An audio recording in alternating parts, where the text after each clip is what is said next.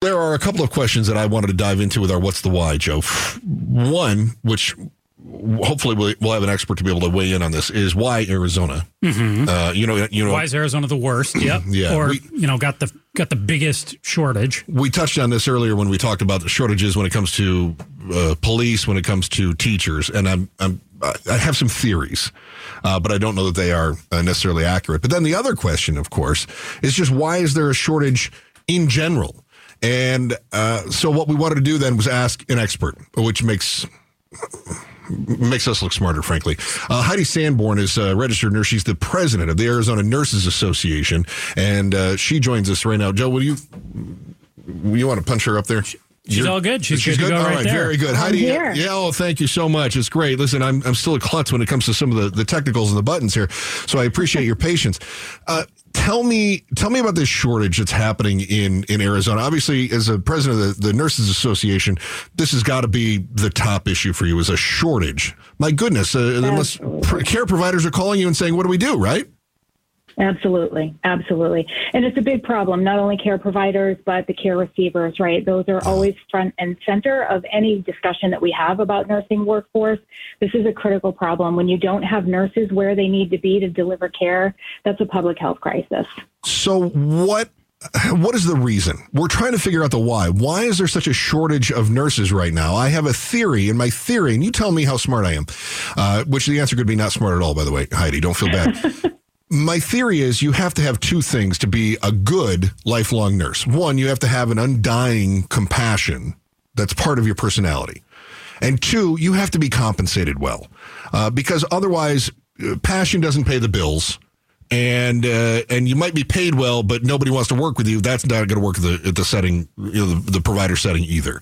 So why do we have such a shortage?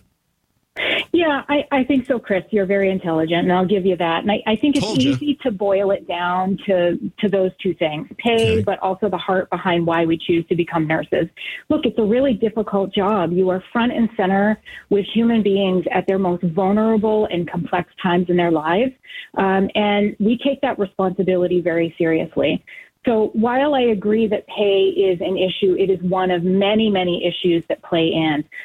We can look at things like workforce violence. So nurses, as the voice of healthcare, when patients come into a facility or they're staying at a facility, or even those family members who are coming in to visit their loved one in a facility, it's the nurse that they're going to see first.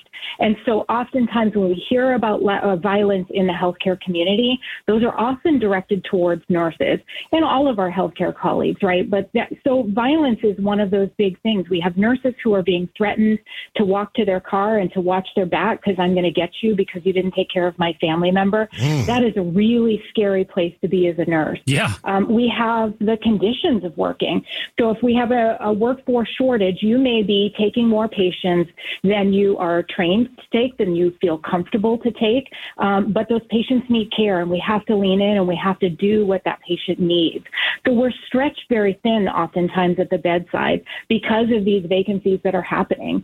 So I think that workforce conditions are a really big part of the stress that nurses are under. And those things, add to that with pay, all of those things combined make nurses really question whether or not my heart and knowing that what I do every day is important is worth my physical safety, my mental well-being, my emotional distress. We begin to question whether it's worth it all. Talking with Heidi Sanborn, she's the president of the ANA. Heidi, what does being 28,000 nurses short mean for Arizona in terms of care, in terms of if I walk into an ER, an urgent care, my doctor's office today, what is the level of care I'm going to get now versus if there were these 28,000 positions filled?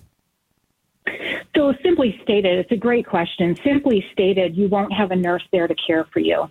So we most likely, everybody listening to this right now could probably identify with themselves or a family member who has sought urgent care, whether that's in an urgent care facility or an emergency department at a hospital. If you walk in and there aren't enough nurses and staff to take care of you as a patient, what happens? You end up in a stretcher in a hallway. You end up there for hours and hours on end as you wait for a bed in the hospital.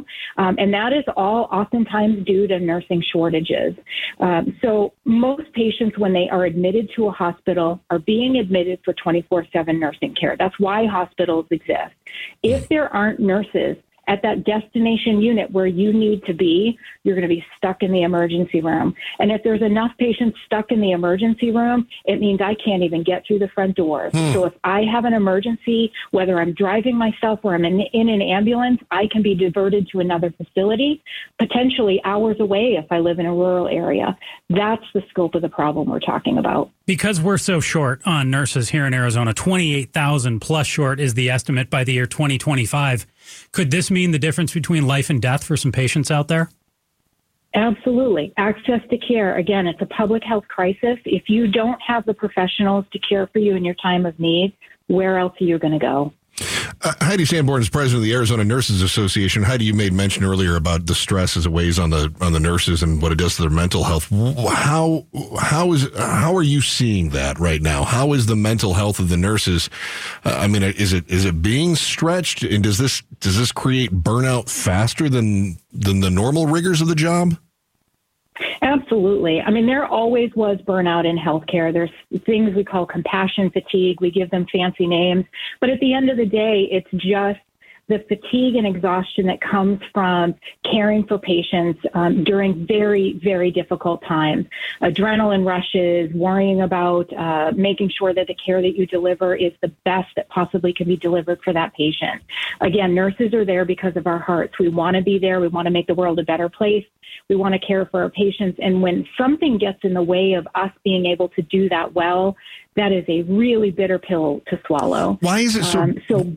I'm sorry. Go ahead. Yeah, well, why is it so bad in Arizona? Why is Arizona facing the biggest shortage of anywhere else? What makes us unique?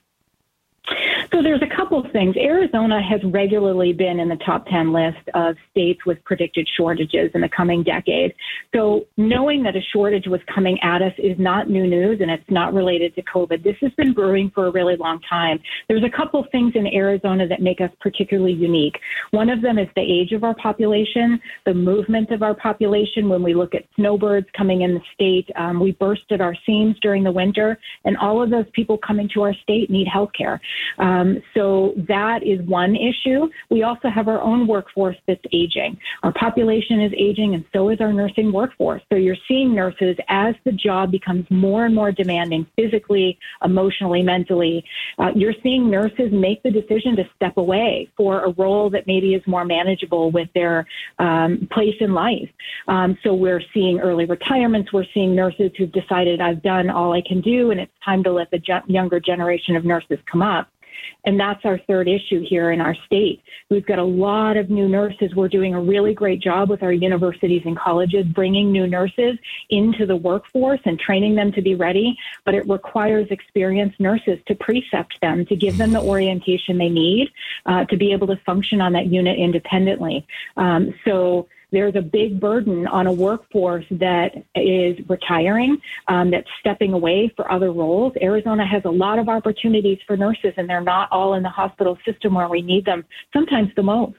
Yeah, it sounds like we've got a snowball effect going on, too, as all of this happens. All right. Heidi Sanbor is the president of the Arizona Nurses Association. Heidi, can't thank you enough for carving out time. I know how busy you are, and we do appreciate you, and we hope we get a chance to talk to you again. Thank you so much for your time. Thanks so much. All right. Take care.